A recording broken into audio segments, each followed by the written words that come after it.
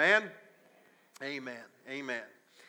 Well, I've already told you it's Palm Sunday. I like Palm Sunday, don't you?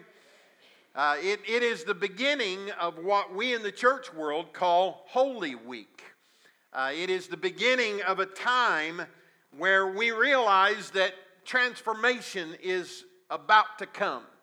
Something different is about to happen. Jesus knows it, and it begins this week-long period of time where the transformation begins to take place. Now today, I want to speak to you for just a few moments, and I've entitled the message today, He Came, He Saw, and He Conquered.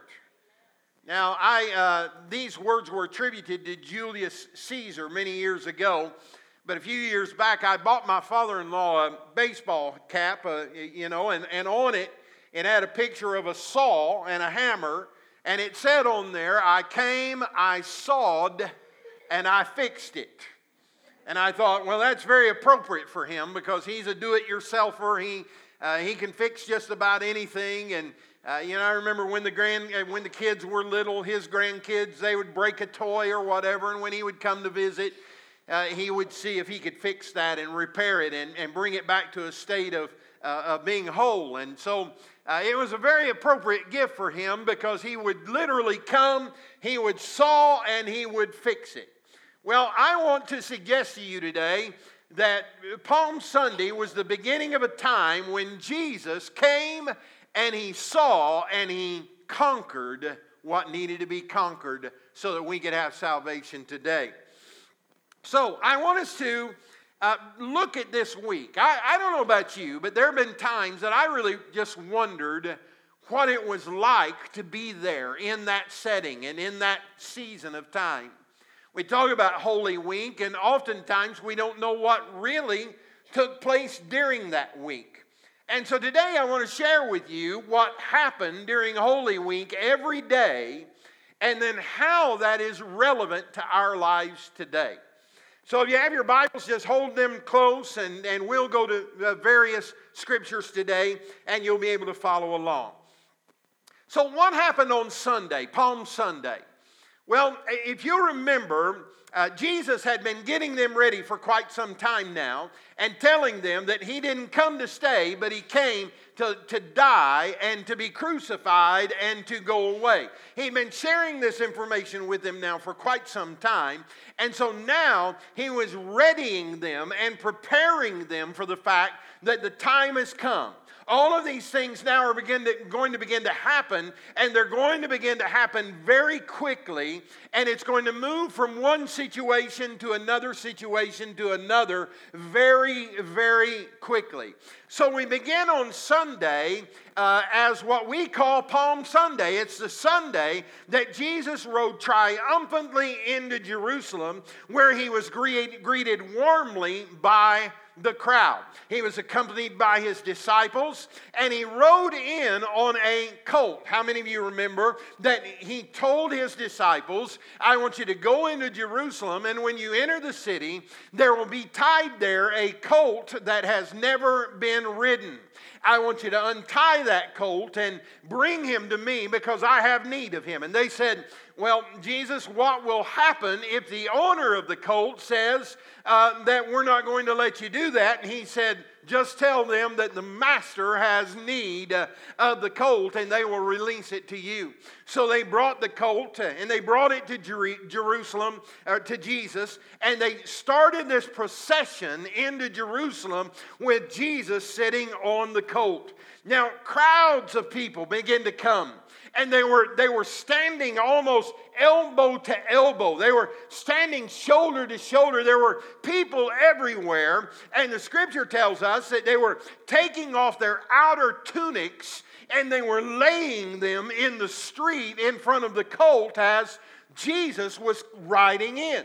And so they would lay their coats down on the ground. And then those who didn't have an outer tunic on, they were cutting off palm branches and they were putting them on the ground because they realized that someone was among them who was worthy of this type of worship. And they began to say things like this: Hosanna to the Son of David. Blessed is he who comes in the name of the Lord. I would just like one time for us all to come into worship together with other things off of our mind, with the realization that Jesus Christ is in this place to be honored and worshiped. And we would begin to give him that kind of glory and praise and honor. I'm telling you, praise is transformational in our lives.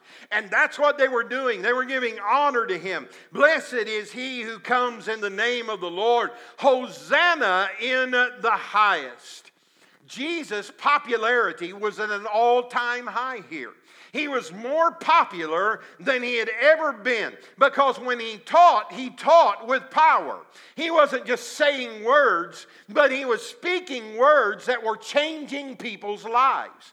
People were hearing what Jesus was saying, and by his words, their lives were being transformed.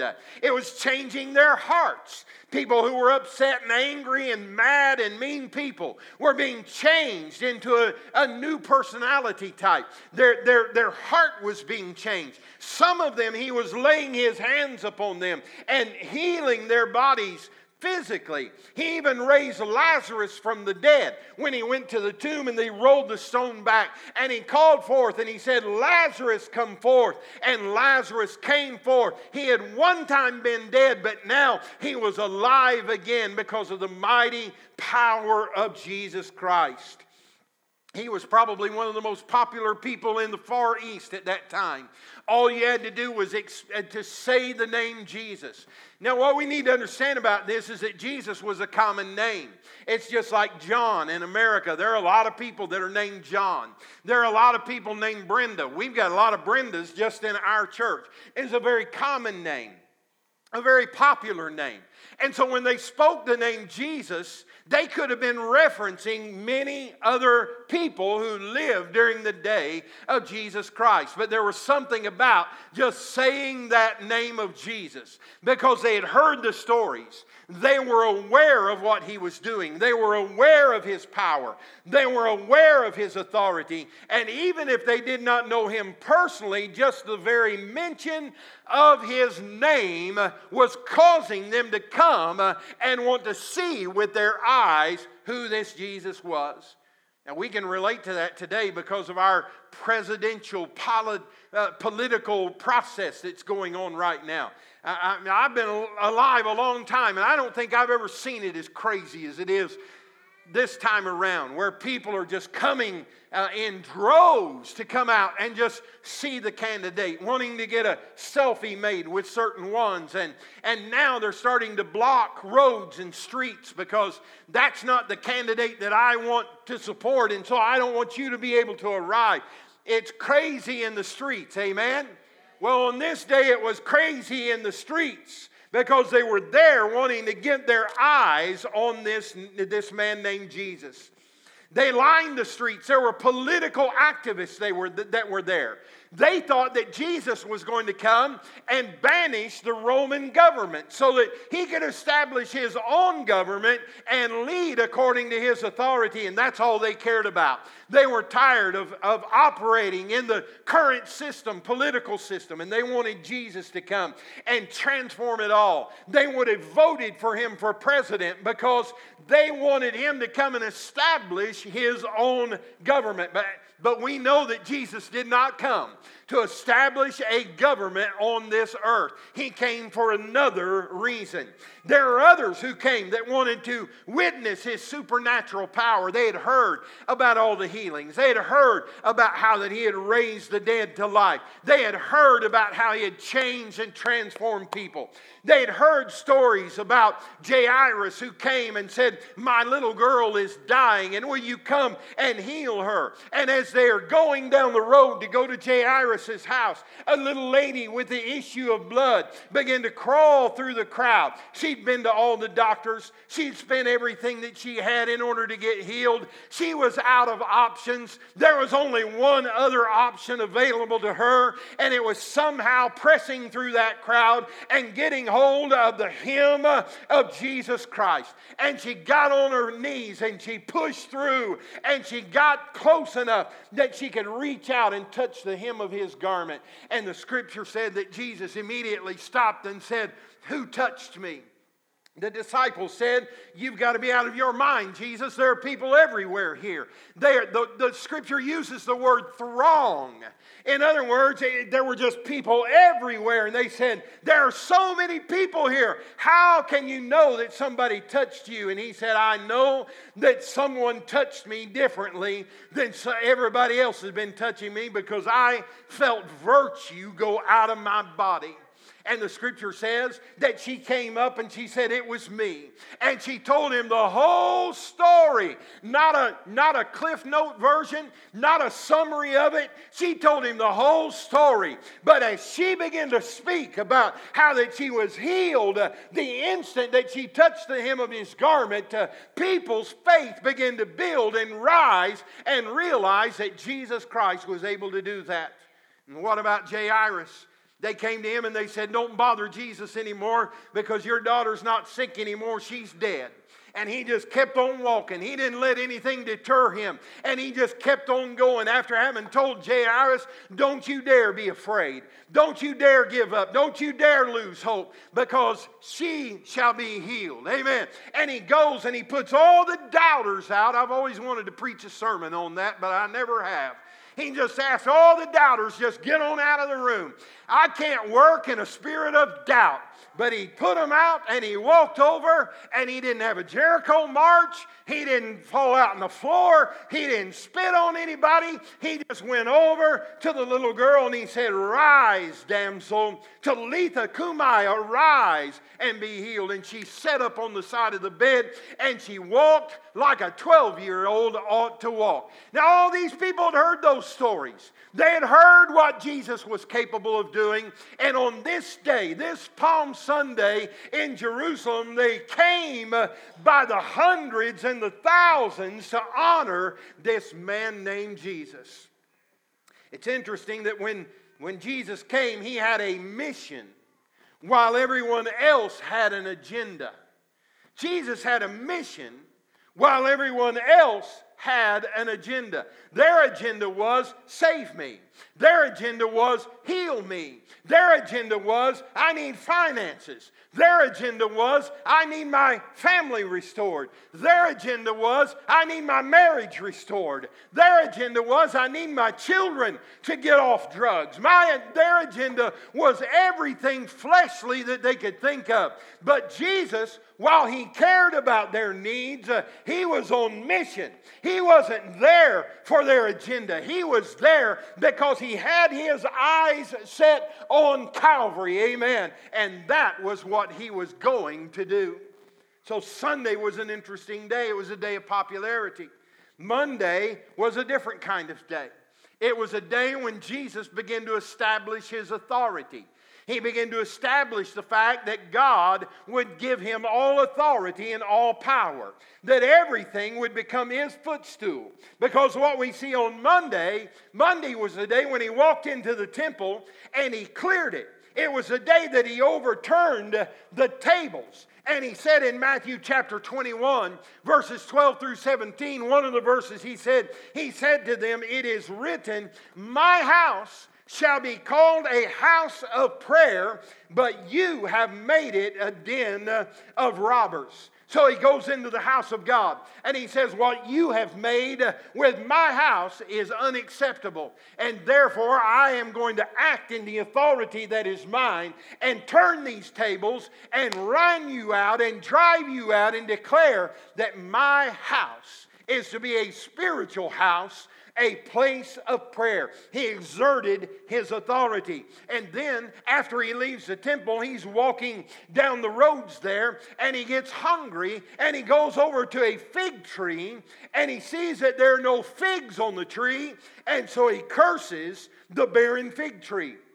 In Matthew 21, verses 18 and 19, it says, "And in the morning, Monday morning, as he was returning to the city, he became hungry, and seeing a fig tree by the wayside, he went to it and found nothing on it but only leaves. And he spoke to the fig tree, 'May no fruit ever come from you again.' And the fig tree withered at once." Monday was a day when Jesus began to exert his authority. He began to set an example from the people of God that you don't have to live any old way. You don't have to live submitting to your problems. You don't have to live under the weight of those things in your life that are not bringing forth fruit. You don't have to live according to standards and processes that are not exalting to the Lord. You have power and authority through Jesus Christ to change the circumstance that you're in. Amen. You can speak to the religious elite and have it change. You can speak to those things that are not bearing fruit in your life and turn it around. He is saying to us, we have power and authority to be overcomers in this life. And so on Monday they saw him exerting his authority as he spoke.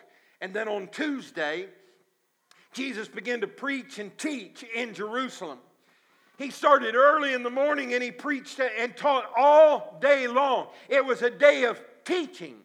It was the last opportunity that Jesus would have to be able to impart information to people. It would be the last opportunity that he would be able to say to someone, "This is what you need to know about this circumstance." And so he began to share parables with them. He talked about the parable of the talents on Tuesday.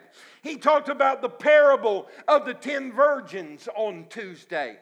And then he started telling them, hey, I'm going to go, I'm going to die, I'm going to rise again, and I'm going to come again one of these days. I can't tell you when, but I'm telling you, you just got to be patient and wait, because one of these days I am coming again, and I'm going to take those who are my people so that where I am, you will be forever with me.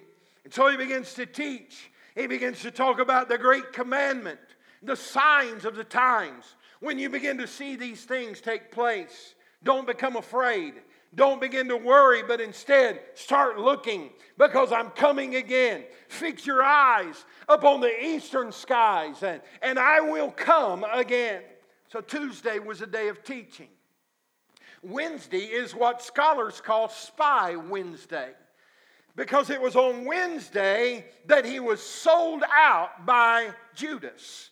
It is the day when Judas, a disciple who turned betrayer, agreed to show the chief priests where they could easily capture Jesus. Judas betrayed him for 30 pieces of silver, just a small amount of money. And he was willing to say, in fact, they said in those days you could buy a servant for about 30 pieces of silver. And so he was selling Jesus out for that price. It was a day when the spy was selling him out. The spy was pointing his finger at Jesus in a way that Jesus could be done away with. But on a day that would have been very disheartening to Jesus, it was also a beautiful day, because later in the evening, Wednesday night, he was relaxing at dinner. The scripture says that they were reclining at the table and eating dinner. I don't know what they were eating. I'm pretty sure it wasn't Krispy Kreme donuts, but whatever it was good. And they were reclining there. And it was there that Jesus began to say, something is going to happen. You're going to betray me. The betrayer is even in the room. And then later on, as he's relaxing, a lady comes in, and she has an alabaster box that is very valuable. And she comes and she kneels at the feet of Jesus on this Wednesday night. And she opens that box and she takes out that oil and she begins to anoint his feet and then dry his feet with her hair. It was a moving moment. Some of them got upset by it. Why would she waste this valuable oil? Why would she throw this away? That could have been sold, and the money could have been brought into the treasury of the church. Why? And he said this was a beautiful act. She was doing it to anoint him for the burial that would soon come. This is a beautiful act of worship. You leave her alone, because from this day forward, people around the world are going to hear about her love and the worship that she gave me through this act. All of that happened on Wednesday. And then Thursday. In the church, we refer to Thursday as Maundy Thursday or Holy Thursday. It is the day before Jesus' crucifixion. As I was thinking about that this week, I was just thinking, Jesus knew that in 24 hours that he would die. He knew that on the next day he would give his life, and he was willing to do it. On that Thursday, he struggled with the emotions of knowing what was coming. It would be like today, us being given a report from a doctor and telling us, you don't have much time left. It's not going to be long before you will die. And that was the case with Jesus. He knew that on the next day that he would be dying and fulfilling the mission that he had come to do. And so Thursday was a very intimate day. It was a day that he chose to spend with the people that he loved the most, and the people that had been walking with him and traveling with him and being close to him. And so here's what happened on Thursday. He washed the disciples' feet on Thursday. He kneeled down before them, and he took the role of a servant, and he began to wash their feet. And he took the towel that was there and he began to wipe their feet. They didn't like it. Have you ever been in a foot washing service? It's one of the most humiliating things for the one who is receiving the foot washing. It was not quite as much so in those days because they were accustomed to washing their feet every time that they came inside. They would remove their sandals and they would wash their feet. One of the servants there of the household would wash their feet and dry them so that they could enter into the household. So they were accustomed to it. But they were not accustomed to the Savior washing their feet.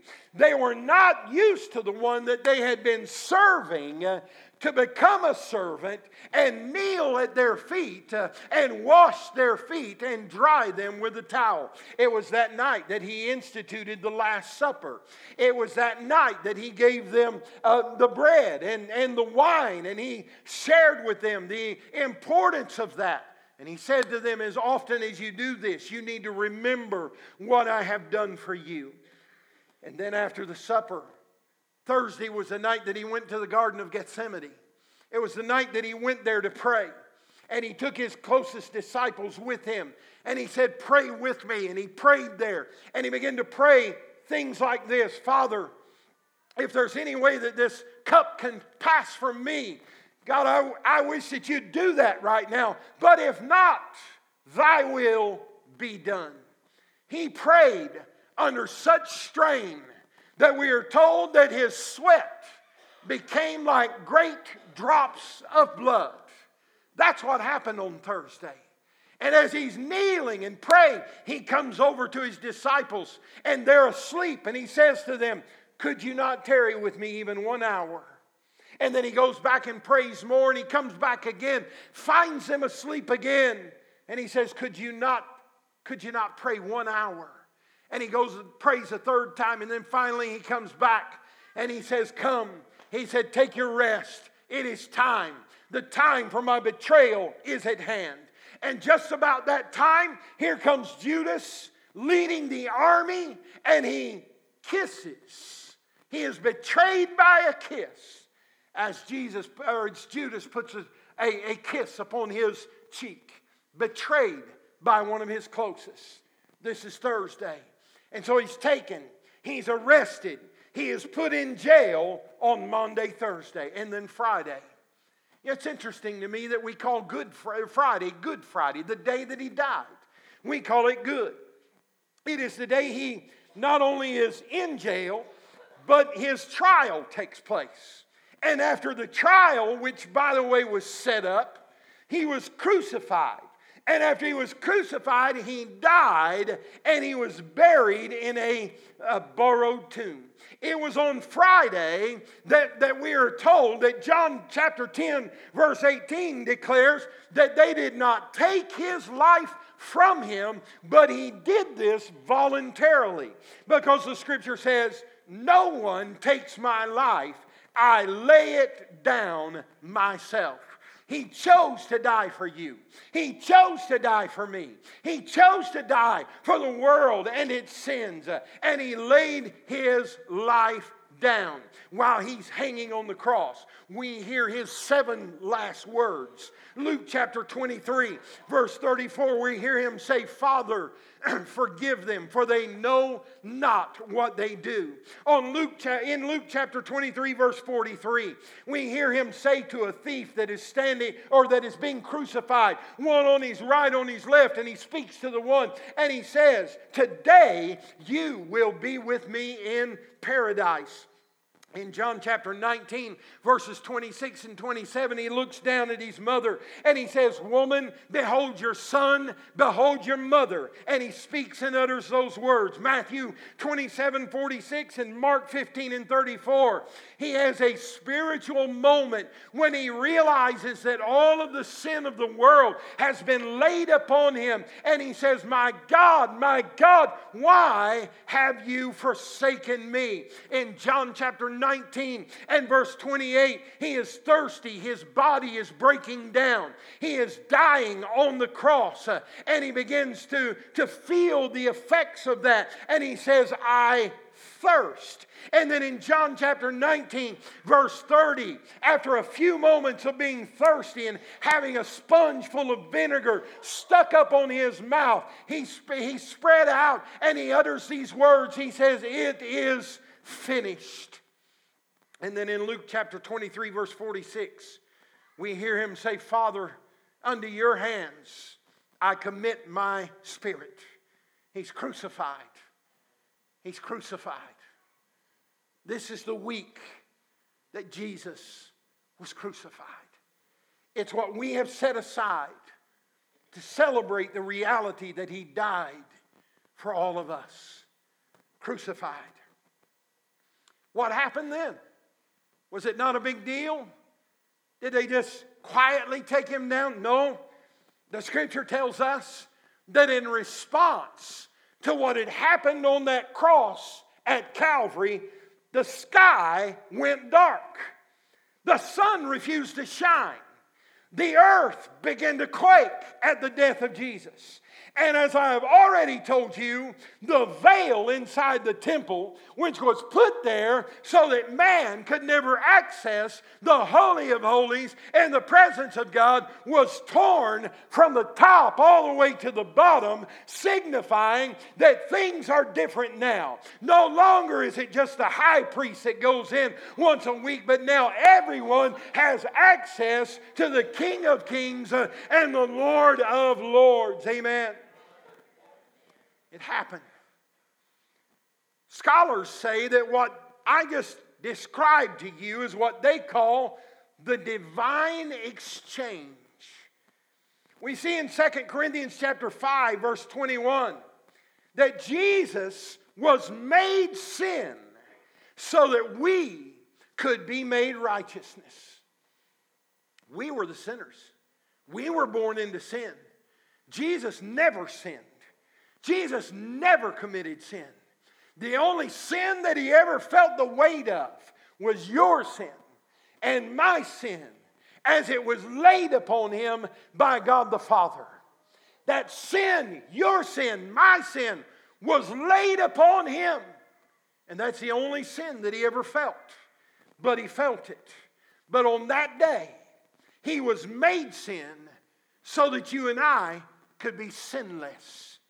So that you and I could exchange our sin. And it could be taken away from him.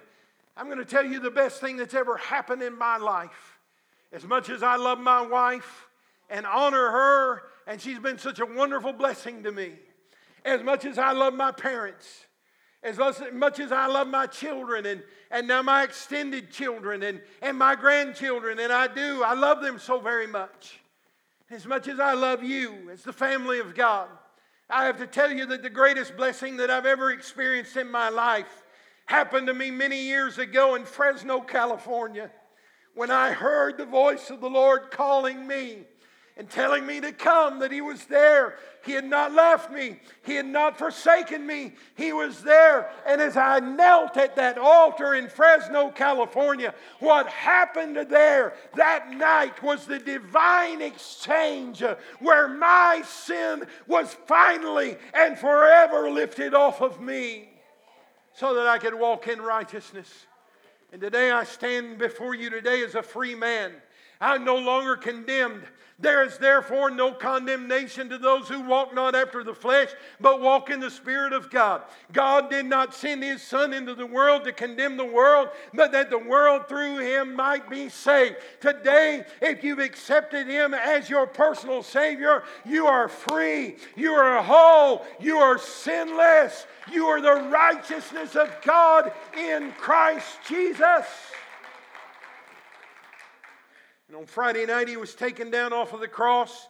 He was prepared for burial, and He was placed in a borrowed tomb owned by Joseph. That's found in Luke chapter 23. What happened on Saturday? Sometimes people are mistaken. They think, well, nothing happened on Saturday because He was inside the tomb. You couldn't be more wrong, because what was happening on Saturday was happening in the spirit realm. Jesus was doing in the realm of the Spirit which could not be seen with fleshly eyes. But He wasn't taking a nap. He wasn't just laying there resting. No, His soul separated from His body, and His soul took a journey into hell. The Scripture tells us in Matthew chapter 27, verses 62 through 66, it says, we suspect, and these are the leaders there, we suspect that His disciples will come and steal the buried body by night and then proclaim to the people that His resurrection is true, as that deceiver himself foretold while he was yet alive. And then the last deception shall be worse than the first. And after they had said these things to Pilate and received his permission, they went and they sealed the tomb, and they assigned a watch for security, that is, guards from among the soldiers who were appointed to guard the city. That's found in Matthew chapter 27. So those guards are standing outside. They're guarding the tomb. They're prepared. They have their weaponry there. They're not going to let anybody in, and they don't think they're going to let anybody out. But what they don't know is that the body that they are guarding is only a body. The soul of Jesus Christ is actively involved in defeating the very gates of hell. Amen. Ephesians chapter 4 verses 8 says, therefore it says that when He ascended on high, He led a host of captives and He gave gifts to men. And in saying He ascended, what does it mean? But that He also descended into the lower regions, the earth. He who descended is the one who also ascended far above all the heavens, that He might fulfill all things. Amen. When He marched into Hades that day, the devil was sad that He came, because he didn't come just to visit. He didn't come just to get him a latte. He didn't come just to hang out. He came in there, and the very fact that he came through the entryway of Hades sent a message to the devil. You can't keep me from coming in anywhere I want to come in. You can try to keep me out of hell, but you cannot keep me. I have destroyed the gates of Hades. I can go where I please. And now that I'm here, there's a few people here who have been held in captivity by your dirty hands. But today, I'm going to set them free and take them with me. And He took captivity and He set them free, and He led them out so that they could be free. He freed them.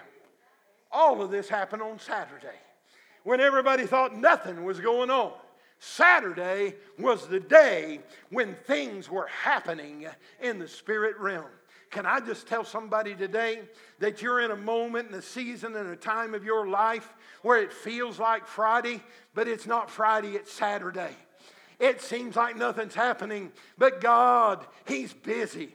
God's doing things. He is working in the realm of the Spirit. He is moving the chess pieces. He's moving this thing to over here and that thing to over there. Oh, I know you think it's Saturday. I know you think He's dead and in a grave. I know that you think He's inactive, but let me tell you, He has never been more active than He is right now in your life. He is moving things around in the spirit realm so that you can be free and set free. All you've got to do is somehow focus your attention not on your circumstances, but on the reality of a Savior who is not dead and in a tomb, but He is active in the realm of the Spirit, moving things around before you. I don't know about you. I have discovered that Chick-fil-A has good ice cream cones.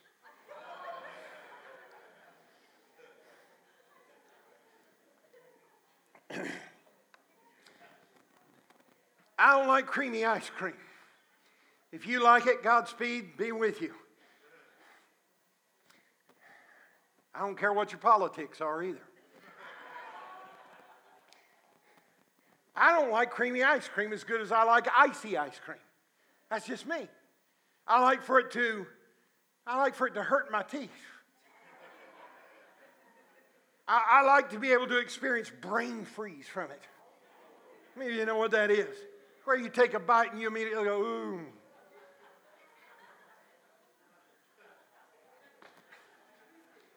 And here's the point I'm trying to make. I've gotten to where now I anticipate the ice cream. I mean, I start at breakfast. Oh, praise God. Eat my little biscuit here today. Eat my sausage, hallelujah, but ice cream's on the way. It may be breakfast, but ice cream's on the way. Go to lunch, I ate me a bologna sandwich. Put a little jalapeno cheese on the outside of it, a little mayonnaise. Some of those stacker pickles on there. Get me a few Fritos and put them on the side. Get me some of that Crystal Light lemonade and sit down, lay my hands on it, thank God. Take all the carbs out of it, bless it to my body in Jesus' name.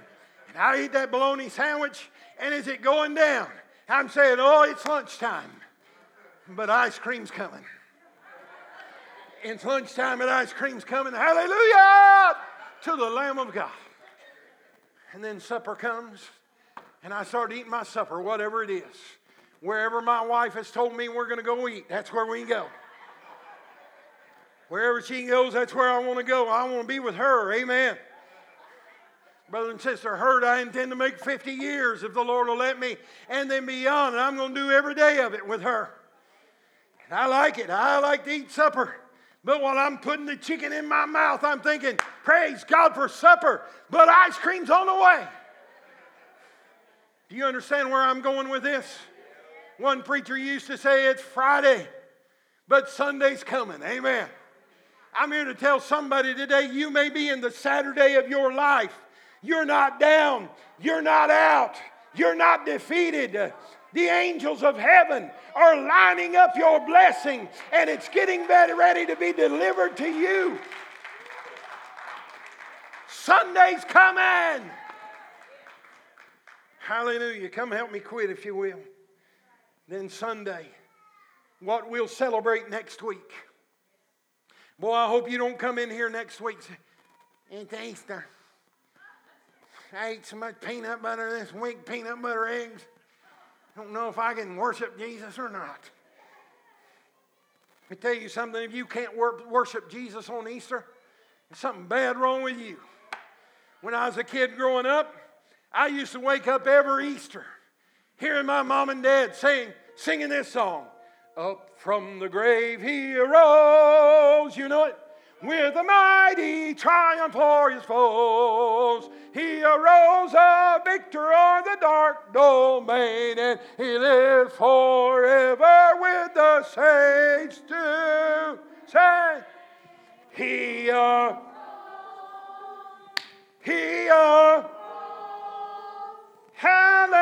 hallelujah, Christ. That stone was rolled back. Mary saw him. 500 witnesses saw him to verify that he had risen again. I mean, everywhere that he was, people were seeing and witnessing. Isn't this the man who said, if you destroy this temple in 3 days, I will raise it up again? They thought he was talking about a building. They thought he was talking about a building that could not ever be raised up in 3 days. He wasn't even talking about that. He said, if you destroy this temple, he said, you need to know that in 3 days, I'm going to build it back up. It's going to be raised back up again. I'm telling you, he rose again. Romans 10, 8 and 9 says, but what does it say? The word is near you in your mouth, in your heart. Because if you confess with your mouth that Jesus is Lord, and you believe in your heart that God raised him from the dead, you will be saved. It's that easy. If you'll just confess with your mouth and believe in your heart that he was raised from the dead, you will be saved. Now, I know what you're asking. How's that relevant to me? That all happened a long time ago. Pastor, that's a wonderful little history lesson that you just gave us. I can go home now and I can tell my family about what happened on Holy Week. Let me tell you why it's relevant. If you throw all of the life that Jesus lived, throw it out, except for the last week, Holy Week, that alone is enough to convince you that everything that you'll ever face in your life, he felt and he experienced. And because he felt it and he experienced it, he can give you the answer that you need to overcome it. 1 week.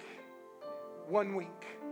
Listen to what Scripture says. Hebrews chapter 4, verses 14 through 16. Since then we have, say, I have, a great high priest who has passed through the heavens. Jesus, say Jesus, the Son of God. Let us hold fast our confession, for we do not have a high priest who is unable to sympathize with our weaknesses, but we have one who in every respect has been tempted as we are, yet without sin.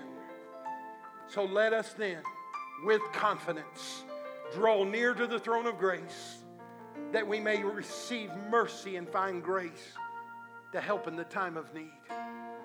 You have a high priest who has paid the price for everything that you'll ever face. You want me to prove it to you? You say, I need some help in my body. Good news for you. He was whipped.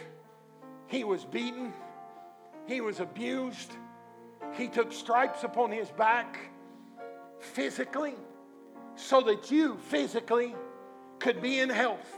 Isaiah 53 and 5 prophesies and says, but he was pierced for our transgressions. He was crushed for our iniquities, and upon him was the chastisement that brought us peace, and by his wounds we are healed.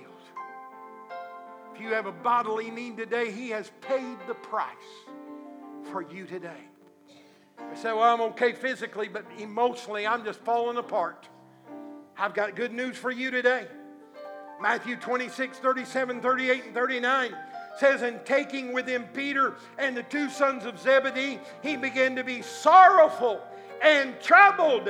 And he said to them, my soul is sorrowful, even to the point of death. Remain here and watch with me.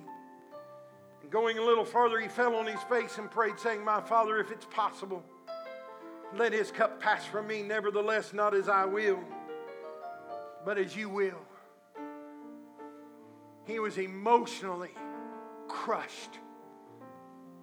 Jesus had known from the very beginning of time that he would come to this moment.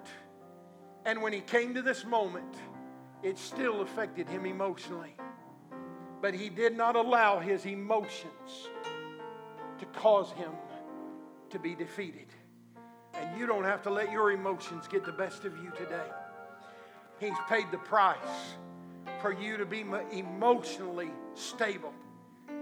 Spiritually, Matthew 27:46 and 50 says, and about the 9th hour, Jesus cried out with a loud voice, saying, Eli, Eli, lema sabachthani. That is, my God, why have you forsaken me? And Jesus cried out again with a loud voice and yielded up His spirit. He experienced a spiritual trial, difficulty, just like many of you are facing today. But aren't you glad to know today that because He lives, because He lives,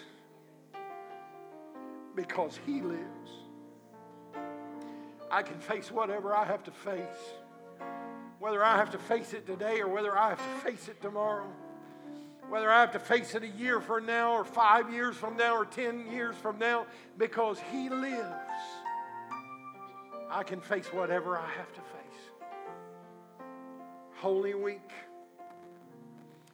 Every day of the week, Jesus had you in mind. Sunday, Monday, Tuesday, Wednesday, Thursday, Friday, Saturday, and then Resurrection Day. He rose again so that you could live. Will you stand with me this morning?